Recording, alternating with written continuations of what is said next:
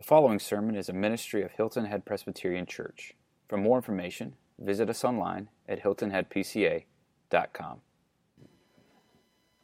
I don't call out everybody, I'll call out Zach. It happens to be his birthday today, so happy birthday, Zach Alton.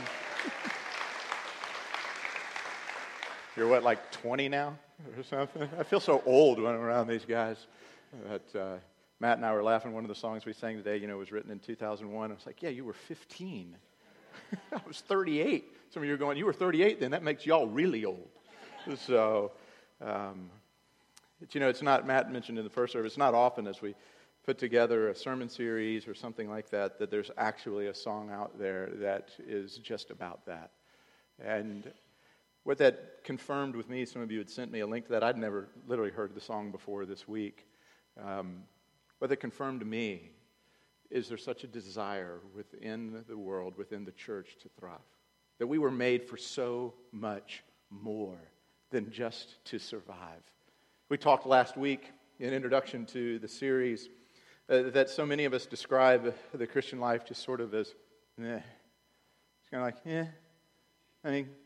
I love Jesus and all, but, life's life. It's tough. Sometimes you hear it described this way, that for the Christian, this world, or is for a person who's not a Christian, this world is the only heaven that they would ever experience. And for a Christian, it's the only hell that they'll ever know. Well, there's a selling point. Hey, come to Christ. It'll be hell. It'll be hellish. It'll really be bad. But then you get to go to heaven. And that's awesome, right? So, suck it up. Get on through. There's got to be something more than that. There's got to be something that Christ meant when he said, I come to give you life and to give you that life abundantly. He was saying that the same person who spoke that said, in this life you will have hardship, you will have trials, you will have difficulties, you'll still struggle with sin, there'll still be poverty, there'll still be rumors of war and war, there'll still be all of these things, but yet in the middle of that circumstance, you can experience the thriving that is different from what the world offers. Because what the world offers is always based on circumstance or the transcendence of circumstance. It is either circumstance changes, therefore it's no good, or circumstance changes, therefore it's good. Or this, just empty yourself of all circumstance, transcend it, be above it, and not be in it. What Christ says is, no, you can be right in the middle of the circumstance. Whatever it is, good or bad, and you can thrive in the middle of it. You can have abundance within the middle of it. I was called to Westminster Presbyterian Church in the fall of 2005. Shelton Sanford was the senior pastor there, and his wife Ann had been there for 20-something years. Ann had never had a cold. The woman was rock solid in her health. But previous to my arrival, and really the reason for my arrival, was that Ann got a cold. And then her body never kicked it. And that cold actually wasn't a cold, it was AML leukemia. And she went through a stem cell replacement, and it arrested it for a while. But then it came back, as AML leukemia so often does. And Ann had to go to the hospital in Greenville, where she spent the last several months of her life before coming home to die in her bed at home with her family. But the amazing thing was when I would go down to Greenville to visit with Shelton, who was at her bedside, and he was there faithfully, I would go, and as I would walk up to the nurse's station, I would say, I'm Bill McCutcheon, I'm here to see Ann Sanford, and they would glow. They would go, oh, Ann is awesome. Ann is the most incredible person we've ever met.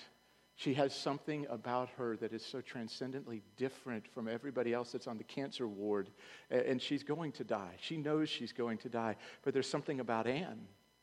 Because Ann understood that in the middle of that circumstance of incredible pain, of incredible loss, that she was not going to get to see her grandchildren grow up. She wasn't going to get to see the things that we all hope for in our latter years of life. She hadn't known a day that she didn't know Shelton, by the way, and Shelton hadn't known a day he didn't know her. They were born weeks apart in the same hospital. Their parents went and visited each other in the nurseries. They grew up together, childhood friends, and then this came about. But Ann, because there was something so different about Ann, because of the gospel which had taken root in her heart and Christ which had taken root, several of the nurses had come to faith in Christ through her thriving in the middle of a circumstance. Her doctor, who was a brilliant man from a Hindu background, came to faith through the simple thriving of a woman who said, circumstances do not determine how I'm going to live. There's something different. There's something so much more than just surviving, right? Don't you want to experience that? Hopefully some of you are experiencing that now. If you're new to our church, or if you're tipping your toe back into church for the first time, or maybe investigating Christianity altogether for the first time, I want you to hear that this is not a false promise. It is a promise that Christ gives you, who He says this: you can have abundance in this life. And He's not talking about prosperity in money. In poverty you can have abundance, and in wealth you can have abundance, but you have to have it in me.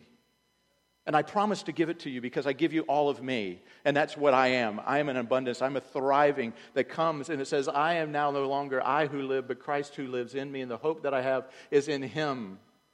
The hope isn't in everything else. That's what we're talking about within thriving. And I want us to share and to grow in that together. And we talked about last week, what does it mean to thrive as an individual? In whatever station and place in life He has given us. It doesn't matter if you're young and adolescent or if you're older. It doesn't matter if you're married or if you're a single individual, if you're divorced, if you are an empty nester, if you have children, don't have children, whatever it is, if you're a grandparent, not a grandparent, whatever the case is, He says as individuals, we can thrive within that. And this week we said, but He also says we can thrive within our families, in our domains. And it's the same thing. I spoke earlier. There's so many ways to define family. And I don't mean in the way that society is trying to redefine family. But what is a family? Family, is it just the husband and wife? Is it with kids? What if you don't have kids? Is that the same as a family that has kids? What if you're single and you're celebrating the singleness that God's given you, as Paul did? If you're single again, if you're, whatever the case is, he's saying that within your domain, you can thrive. And so we're going to look at a passage of Scripture that is familiar to many of you, Joshua chapter 24, looking at verses 13 and on. In it is that great statement by Joshua where he says, and he stands up, and you can almost see him, his back straightens, his shoulders go back, his voice deepens with a conviction. And he says, but as for me and my house, as for me and my family, as for me and my domain, we are going to serve the Lord. We are going to serve Yahweh. And so that's the passage of Scripture that we're going to read. So with reverence, let us read together the very Word of God. Let me ask His blessing upon it. Let's pray. Father, we thank You for Your Word. We thank You that You have given it to us and preserved it over all of these years. And we pray now that by Your Spirit You would teach us, that we would hear what does it mean to thrive within our homes, to thrive within our families, to thrive in a way that can say, I'm going to stand for Christ in the midst of a world that may not. So, Father, bless us with the reading and the hearing of Your Word through the power of Your Spirit. To Christ be the glory. Amen. This is the very word of the Lord. I gave you a land on which you had not labored, and cities that you had not built, and you dwell in them. You eat the fruit of vineyards and olive orchards that you did not plant. Now therefore fear the Lord, and serve Him in sincerity and in faithfulness.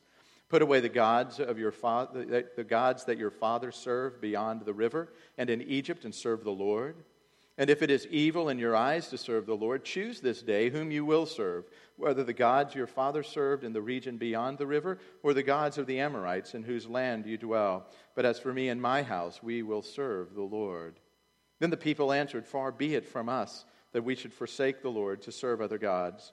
For it is the Lord our God who brought us and our fathers up from the land of Egypt, out of the house of slavery, and who did those great signs in our sight and preserved us in all the way that we went and among all the peoples through whom we passed. And the Lord drove out before us all the peoples, the Amorites who lived in the land. Therefore, we also will serve the Lord, for He is our God. But Joshua said to the people, You are not able to serve the Lord, for He is a holy God. He is jealous. He will not forgive your transgressions or your sins if you forsake the Lord and serve foreign gods. Then He will turn and do you harm and consume you after having done you good. And the people said to Joshua, No, but we will serve the Lord. Then Joshua said to the people, "You are witness against yourselves that you have chosen the Lord to serve him." And they said, "We are witnesses." He said, "Then put away the foreign gods that are among you, and incline your heart to the Lord and the God of Israel." And the people said to Joshua, "The Lord our God we will serve, and his voice we will obey." So Joshua made a covenant with the people that day and put in place statutes and rules for them in Shechem. And Joshua wrote these words in the book of the law of God. And he took a large stone and he set it up under the terebinth that has been next to the sanctuary of the Lord. And Joshua said to the people, "Behold, this stone shall be a witness against us, for it has heard all the words of the Lord that he spoke to us. Therefore it shall be witness against you, lest you deal falsely with your God." So Joshua sent the people away, every man to his inheritance, where the Lord had his blessing to the reading, to the hearing of his word. Amen. Just a quick context. The people of Israel had been in bondage in Egypt for hundreds of years. Moses had come, and God had delivered through Moses the people, and they had left Egypt. They had gone through the Red Sea. The Egyptians were destroyed. They were free now to move into the Promised Land. They were heading to the Promised Land, and as they got to the Promised Land, they sent in spies into the Promised Land, Joshua being one of those spies. And when those spies came back, they reported there are giants in the land. We can't win. We can't take the land. God's leading us into what are we going to do? And only Joshua and one other said, "No, we can take it. We've got God. That's enough, guys. We can take the land." And the Lord, because of the unfaithfulness and the unbelief of the people, said, "For you, this generation, you will never enter into the land. You won't experience your peace there. And you'll wander in the desert for 40 years. And Moses led them in the desert. And then after Moses' passing, Joshua was raised up to be the leader of the people. And he led them into the Promised Land. And they went across on dry ground through a river. And they went up to Ai, and they went up to Jericho. And you know the story of Jericho, that the walls of Jericho fell before them. And fear went through the land. And the people of God had now come, and they were taking hold of the Promised Land that was given them. And now Joshua, late in his years, before he was about to pass on to his glory, came and he spoke to the people. And you would imagine if you were given the privilege to know that you were going to die and you had one chance to speak to folks that you cared about deeply, what would you say? You would say words that mattered. There would be great gravity within your words. It would be no fluff at all. And those are Joshua's words. They're words of great gravity to us this morning. And what he is saying is this, folks. If you want to understand what it means to flourish within a relationship with God, if you want to understand for your family, for your people, for your life, for your household, for your domain, if you want to understand that, then you need to understand what it means to be committed to this incredible God. For flourishing is always based upon commitment. And that's what Joshua is teaching us today. That's what the Lord is teaching us through this passage of Scripture. Because you see, there's no way for me to adequately cover how is it that a family thrives. Well, should we spend all our time defining a family? No, can't do that. Should we spend our time on the role of a father, a husband within a family, a wife, a mother within the family, a child within the family, parents to children, children to parents, siblings to siblings, grandparents to grandchildren, mothers-in-law to sons-in-law, fathers-in-law to, it just would get, it'd be a whole series, and maybe we should do a series on that, but not this morning. So I'm going to look a little bit underneath the surface and say, if you want to see flourishing, if you want to see thriving within your home, within the domain that God has given you, let's look at what's behind it and underneath it. Because I can't tell you all the answers for your particular situation, but we can learn biblical principles together that we then apply. And then if there's confusion, you can come to the leadership, the elders of the church, to give you spiritual guidance and wisdom. You can go to one another to gain guidance and wisdom in that. That's why we live together, because I know this. There's lots of books on parenting. There's lots of books on marriage, but there really isn't truly a handbook that says this is the way to do it. Every situation isn't up, and so I have to lean, and we have to lean on one another to grow and to take God's word and to apply it in those particular situations. And so this morning, as we look at thriving here as a family, thriving within our households, thriving within our domain, The first thing that I want you to see harkens back to the great Vince Lombardi when he would start with the Green Bay Packers as the head coach of those historic teams. And he would always start with a football and say, "Gentlemen, this is a football." And you could imagine the guys were like, "Yeah, we got it, coach." But we're going to start sort of that same level. The first thing I want you to see is this. Thriving, if you want to see thriving in your life as an individual, in your life as a family, thriving is based upon a commitment. Thriving is based upon a commitment. Verse 15, "And if it is evil in your eyes to serve the Lord, choose this day whom you will serve, whether the gods of your fathers served in the region beyond the river, or the gods of the Amorites in whose land you dwell. But as for me and my house, we will serve the Lord." That word serve is the word avad. It's a word that you heard back with Adam and Eve when it said that God placed Adam and Eve within the garden to avad and shamar, to serve Him and to worship Him. It wasn't a cultivating of the ground that He put them in there. He put them in there to serve Him and to worship Him in the middle of it. And in this one chapter, you see the word avad 7 times. You see the root of the word 18 times. Now, I'm not a scholar, but I know this much. It might be important. If it's being that redundantly repeated in here, that you would want to see, wow, there's something about commitment. There's something about a relationship with God. If I want to flourish within this promise that He has given me, if I want to enter into the promised land, if I want to thrive and not just survive, if I want to see something that makes it transcendently different in my life beyond the circumstance, then it has to begin with a commitment. We live in a day and an age where everyone wants to leave their options open. We don't like commitments. We sort of commit, but then we hedge. If you look at the polls and listen to pollsters, they find that so many people are afraid to say who they're really going to vote for. They don't want to really commit. They want to just sort of see what might come about. Joshua is saying this: you have to commit. You have to make a stand. You have to say, I'm for this or against this. I'm with this or against that. He is stepping out, and he's calling all of those who are listening to him and reading his words today to stand on that same commitment. Thriving has at its very base, at its very root, a commitment of serving. A commitment to say, are you willing to serve? Are you willing to commit your life to the Lord in an exclusive fashion? So the question I'd have as we wrap up this first point is simply this: what are you committed to? What are you currently committed to? Everybody's committed to something. Everybody is serving something. Everybody is avading something. The question then has to be, well, what is it?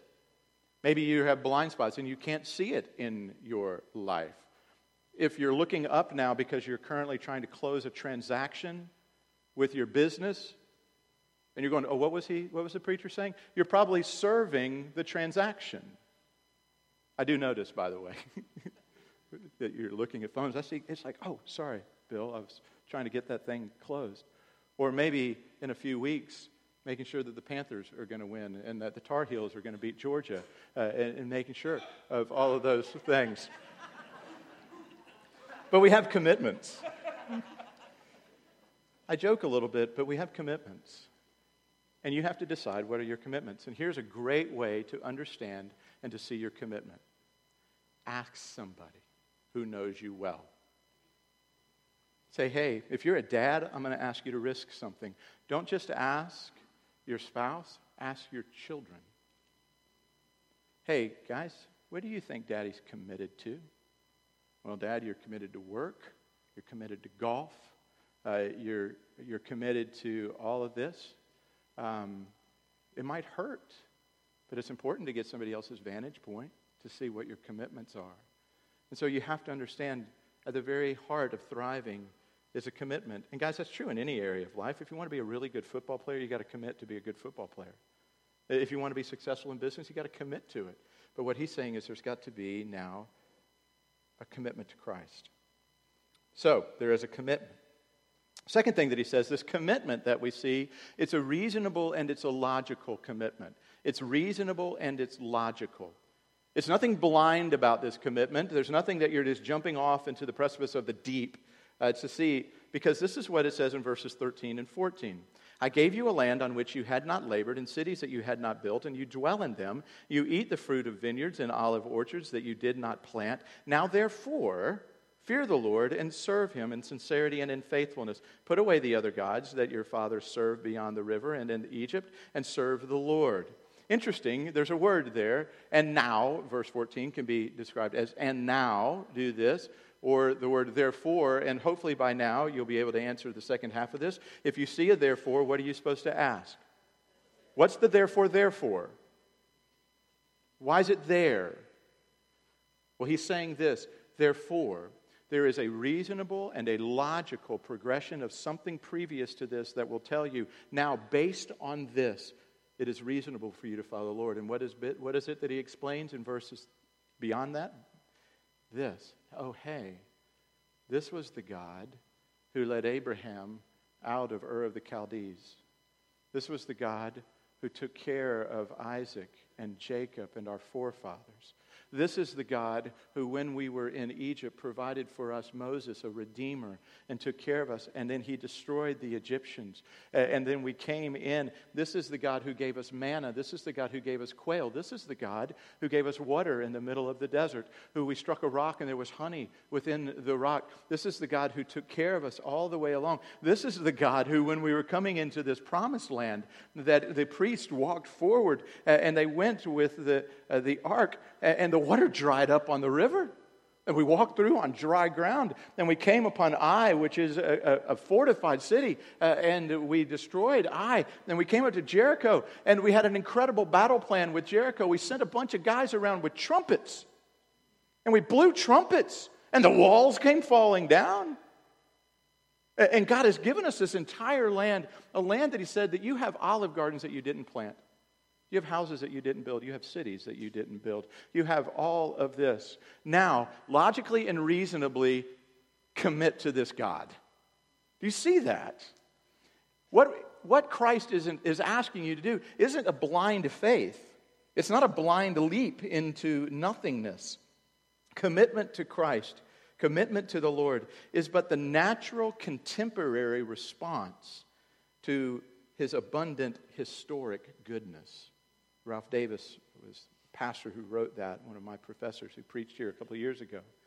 He said, it is the natural contemporary response to God's abundant historic goodness. You just have to look back and go, okay, this commitment that I'm going to make, that I'm being called to make to God, it's based on a track record. And you may go in your life, haven't been in Egypt lately, haven't been a slave, hadn't tried manna, don't really like quail, seen giants, haven't seen them, don't know what to do. Well, then you would go, but, this reminds me of a sermon series that we just completed through the book of Romans. Because if you get to Romans chapter 12, you realize that the beginning of Romans chapter 12 begins like this. I appeal to you, therefore, based upon the mercies of Christ, that were just explained in chapters 1 through 11, to present your bodies as a living sacrifice to God, holy and acceptable unto him. It's the same argument. What Paul is saying, he's taking Joshua's argument. And he's saying, and now, because of the glories of what Christ has done for you, and here's where the glories of what Christ has done for you. The glories of the history of what Christ has done is God, equal in power and glory with the Father, Christ, came down and took upon human flesh. That he gave up the beauty of heaven itself to come and to live under the law that he created, to be born as a man, to live perfectly under that law for 33 years, to do everything absolutely perfect and righteous without sin. And then he was punished on behalf of people who should have been punished, and went to a cross, and he experienced a death, not just a human death, but he experienced hell itself on the cross, the very wrath of God on your behalf. And he died the death that I was supposed to die and that you were supposed to die. And he experienced the anger of a God who hates sin. And he was dead for 3 days and rose from the dead. And he's ascended into heaven, and he's taking with him captives. He's taking with us him, taking with him us, in a sense. And it says that we are now seated in Him in the heavenly places, far above all rule and authority. And we are blessed with every spiritual blessing in the heavenly places, that our names are written upon His very hands, that He remembers us and knows us by name. That He says He's going to come back and He's going to bring us home again. But in the meantime, He's going to leave the third person of the Trinity, the Holy Spirit, as a down payment to enliven us and to make us new and to promise all of these things. And He says, now therefore, not out of blind faith, but because of these great mercies that we've experienced in God, make a commitment. Choose something. That's what He's saying. Choose something and ask if what you're currently committed to is as good a track record as what He's offering. I love my job. I love my family. I love my friendships. I love Hilton Head and all of those things. But they are not enough for me to commit my very life to give me full and unadulterated hope, because all of them at some level disappoint me. They weren't designed to be my commitment fully in that. They weren't designed to be my life. But Christ was in the middle of those things. So it's reasonable and it's logical. Our commitment to the Lord is at its core both incredibly logical and reasonable, based upon His undeserved and surprising grace in our lives. So there's a commitment, and it's a commitment that's reasonable and logical. I want you to hear that, folks. That's why you need to know your history. I'm a McCutcheon and a McKenzie. I love to know the histories of my family. I love to know the history of my near family, of how my grandfather was faithful in the church, was an elder. My grandmother was the leader of the women's ministries of the Southern Presbyterian Church, and my great-uncle served in the Belgian Congo years ago. That there's a history within the McCutcheons. There's a history within, I'll let you have a real Southern name, my grandmother, Mabel Turnipseed. There's a history within the Turnipseeds of Newberry County, South Carolina, of faithfulness to God. I'm amazed by that. And it makes me look back and go, look at this history. It's reasonable for me to commit my life to this Lord who's been so faithful to me, both in history and in theology and in the truth. And now, when I look at this, He goes, okay, you're going to make a commitment. Here's the kind of commitment you're going to have to make. It's an exclusive commitment. Ooh, I know it's a bad word. Exclusivity. It's an exclusive commitment. Verses 14 and 15. Therefore, fear the Lord, serve Him in sincerity and faithfulness. Serve Him with fidelity and wholeheartedness. Put away the gods that your fathers served beyond the river in Egypt and serve the Lord. If it's evil for you to serve the Lord, then choose who you're going to serve today, either the Amorite gods or the Mesopotamian gods, but serve somebody. You see, you have to choose who you're going to serve and to do it exclusively. Think of it this way. I used to do a lot of premarital counseling, not as much anymore. And I thought about this in marriage. I've been married to Lisa 24 years, and I've known her 25. And I wonder how it would have gone if in my proposal to Lisa back in January of 1992, I would have said, Lisa, I love you. I really do. And I want you to be my wife. I want you to have no other men involved in your life. I want to have no other lovers. I want you to have all of your affection now is going to be for me. And I'm going to give you this ring to remind you of that. And I'm going to love you mostly. I mean, most of the time I'm going to love you alone. I mean, I'm still going to keep a few girlfriends on the side, just in case. Every now and then, I'm going to invite them into our home. They're going to share our bed together. So I still want you to marry me, though. How do you think that would have gone? Not well. Some of you young people who are maybe going to go to a prom or a dance, and you're going to ask somebody to the dance, guys, let me help you with something. Don't say, hey, I'd like you to go to prom with me and spend an awful lot of money on a dress that you're going to spend one time, or wear one time, and get yourself all gussied up. And then I'm going to pick you up at 6 o'clock. And then at 6:15, we're going to pick up Susie. And at 6:30, we're going to pick up Tiffany. And at 6:45, we're going to pick up Jill. And we're just all going to have a great night together. Because I really want to go to prom with you all. It's not going to go well. It's silliness. Do you see it's silly. But yet, isn't it the same when we come to Christ? Jesus, I really want you. And I want you in my life, and I want all the blessings that come from the privilege of being in relationship with you. I want heaven. I want you to bless my life. I want you to bless my marriage. I want you to bless my family. I want you to bless my work. I want you to do all of these things for me. And I'm going to love you mostly. I'm still going to really love these other gods over here too, and I'm going to serve them. And I'm going to have adulterous relationships with them. So I can't really give you full fidelity. I can't give you full faithfulness, but I really would like you to give me full faithfulness in your care for me. Doesn't that sound stupid? That's a biblical word, by the way, I found out. Stupid's a biblical word. And I like that because it really is just that. It's stupid. It's craziness. Parents, you can look it up in Jeremiah chapter 10, and then you can send them to me and go, Pastor said it, but you still can't say it at home. But the fact of the matter is it's an exclusive commitment. And look at how he makes the argument. He says this, serve Yahweh, serve Christ, serve God, make a commitment to Him, stand up for Him, have backbone enough to stand up for Him. Then he goes, but if you're unwilling to do that, then choose between the pagan gods. You can either have the contemporary or the ancient gods that you served over the river, that would be the Mesopotamian gods of your fathers, or you could have the new, more contemporary gods of the day that are kind of cooler and newer. They're the Amorite gods of the day. But dadgummit, choose somebody. Stand for something. You ever just want to say that to somebody? Gosh, what do you stand for? Well, you know, it's all politics. It's all hemming and hawing. It's all hedging our bets. It's all nuanced. And Joshua's saying, be exclusive with something, for goodness sake. I had a great uncle from the Isle of Man in Scotland. He never came to faith that I know of. But he was dead set against Christ and God. He was an atheist of the highest order. I remember going to his home and thought about praying at lunch, and I remember bowing. Lisa and I were with him. I started to bow my head, and he goes, what are you doing? In that great Scottish burr. I said, praying? He goes, not in my house. I appreciated the fact that he stood for something.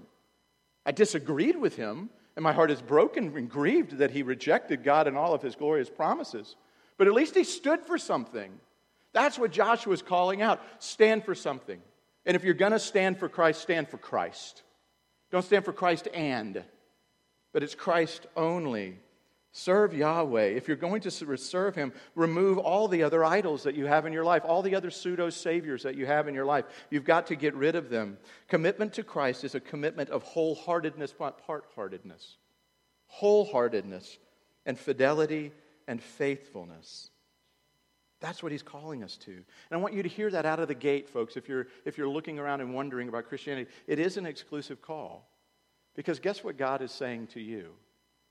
I am exclusively committing myself to you. I'm going to keep my eyes on you. I'm going to keep my love affixed to you. I'm committing myself fully, inexhaustibly to you. Would you give me that same commitment back again to me? And then there's this. And you're going, hey, we're ready to respond. Altar call time. Let's do it. Let's get this thing going, Bill. You've stirred the waters up. This is awesome. And that's what happened here with Joshua. Joshua had stirred the waters. The people were all fired up. And they said, hey, we're with you. We will serve the Lord God too. This is awesome. Revival was kicking out. They could have lots of numbers. It was really a good day. And here's what Joshua did. He said, oh, not so fast. You can't serve God. Really a bad evangelist. It doesn't work in church growth circles to say that. Why would he have said that? It's because he knew this. This is a serious and a cautious commitment as well. It's not to be trifled with, because God is not a God to be trifled with. Take it seriously. Consider what you're doing. Consider the costs, is what Jesus said. Consider the costs of following me. If you want to follow me, then you may lose husband or wife, father or mother, child, friendship. You may lose everything. It's not so much in the States, maybe, but think about our brothers and sisters in a Muslim world. If they stand for Christ, many of them die. If they stand for Christ publicly, they are ostracized, they are kicked out, they lose everything. And he's saying, Don't enter into this because you got Jesus pimples at a youth retreat on the mountain because Michael W. Smith sang a song and Casting Crowns came on. Think it's not about that. It's about a gravitas. It's about something that's heavy. Consider it. I'm accused sometimes when I counsel couples who are thinking about getting married of not really wanting them to get married or not being pro-marriage. Because I give this illustration, and I've given it to you before as we start to wrap up. I say this, hey, if you're going to get married at Hilton Head Presbyterian Church, that's awesome. Here's what we're going to do for you. We're going to give you 2 round-trip first-class tickets to Hawaii. Direct flight from Savannah. Pretend there is one. And so we're going to let you have those tickets free of charge. It's our gift as a church to you for getting married. And they look at me and they go, you're a preacher, I'm supposed to trust you. So, okay. I said, but here's the kicker. When you get to Savannah, there's 10 planes on the tarmac. All of them are gassed up. All of them are heading west, and they're heading to Honolulu. And so you and your beloved are going to get on the plane, and you get to choose whichever plane you want to choose. Like, that doesn't sound too bad. I said, oh, here's the kicker. 5 of those planes are going to crash between now and Honolulu. We're not sure which 5. Something's going to happen. They're going to crash. They're going to go down. Do you still want the tickets? I've never had anybody say yes. And so I look at them and go, 5 out of 10 marriages fail. How come yours is going to make it? Why are you getting married? You want to have sex without guilt? You feel lonely? Why are you getting married? What's going to be different? Enter into this relationship with a gravity, with the fact that you're committing yourself to someone else for the rest of that person's life and the rest of your life, that you're doing something that the world thinks is cheap and has cheapened. Lift it up. There's a heaviness and a weightiness to it. There's a glory to it, to use a biblical word. There's a weightiness to it. And that's what Joshua is saying, and I want you to hear, is this: there's a weightiness to your commitment to Christ. So heck, I would love for everybody to run up front today and go, I'm in. I'm all in. I'm in with Christ. But make sure you do it recognizing what that means. Because here's what God says: I'm all in with you. I am so in with you that I sent my son to be destroyed for you. I'm so in with you that if you say you're going to be my lover, don't go sleeping around with other lovers. Don't keep your options open. Because I'm all in with you. You're my people and I'm your God. I'm not looking for another people. I'm not going to get tired of you, but I'm going to stay with you. Folks, if you want to thrive, it may not make sense, but if you want to thrive in your life, it comes down to the commitments that you're making. Of saying, we are committing this today. Maybe you go home today and you say in your home, maybe you say in a personal prayer, I'm recommitting in this. I'm going to stand for the Lord. And if you're married, you say that in your marriage. And if you have kids, you say that with your kids. And you say, as for us, as for me today, I'm going to live this life in this culture for Christ exclusively and bring on whatever may come. And I'm going to take it seriously. Folks, we got to wrap up. As a pastor, I want to say this. I want to encourage you that you're doing a great job, but I want to encourage you in another way. The Church of Jesus Christ in Hilton Head and in America needs to step up its commitment and conviction to what it means to follow Him. There's too many people in this church who feel like they're the only ones doing it because they look around and there's so many other people who are saying, well, I kind of got Christ. I'm getting to heaven. I got my fire insurance. The church needs to stand up and say this: we're standing for Christ. Bring on whatever may come. There are days that I'm so thankful I wasn't born in a Muslim country, because I wonder if I'd have what it takes to stand. I read Fox's Book of Martyrs, and you may think that's a weird thing to read, but I look at those beautiful saints from the years before and the centuries before who were tortured for their faith in Christ. And they stood. He said, I can't do anything else. What's my other option? The government? My own works? My righteousness? I've got to have Christ, and if it costs me my life. And parents stood before their children in their dying breath and said, kids, watch your father die well for Christ. Watch your mother drown well for Christ. Folks, we have flea bites of persecution in America. We are not persecuted. This election is not a persecution, by the way. It may get tough a little bit, but it is not a persecution. But you know where the church always flourishes? In the midst of persecution. Because real Christians stand up and go, I am going to be identified with the truth. And so, folks, while we have it good, let's stand up well. So when it may get tough, we can still be standing in the middle of it. Amen? Father, thank you. Thank you for Joshua, a young man who went in and he saw giants. But what he saw beyond the giants, or maybe even beside the giants, was a giant God who destroys giants. And he came back and he said, we got this because our God has us. Thank you for his faithfulness and commitment. Thank you that we can look upon him and we can see and hear his words and your words through him. Thank you for preserving your word. I pray that you would rally in our own hearts that kind of conviction and belief in the beauty of who you are. That there would be a therefore in our lives. And we would see you. And that we would glory in our Redeemer. There would be a weightiness. That we would stand for our Redeemer. God bless this church and these families here. That they would make a stand for you. They would see you and know you stand for them until the very end. To Christ be the glory. Amen. We're going to sing again this new hymn that we introduced. So let's glory.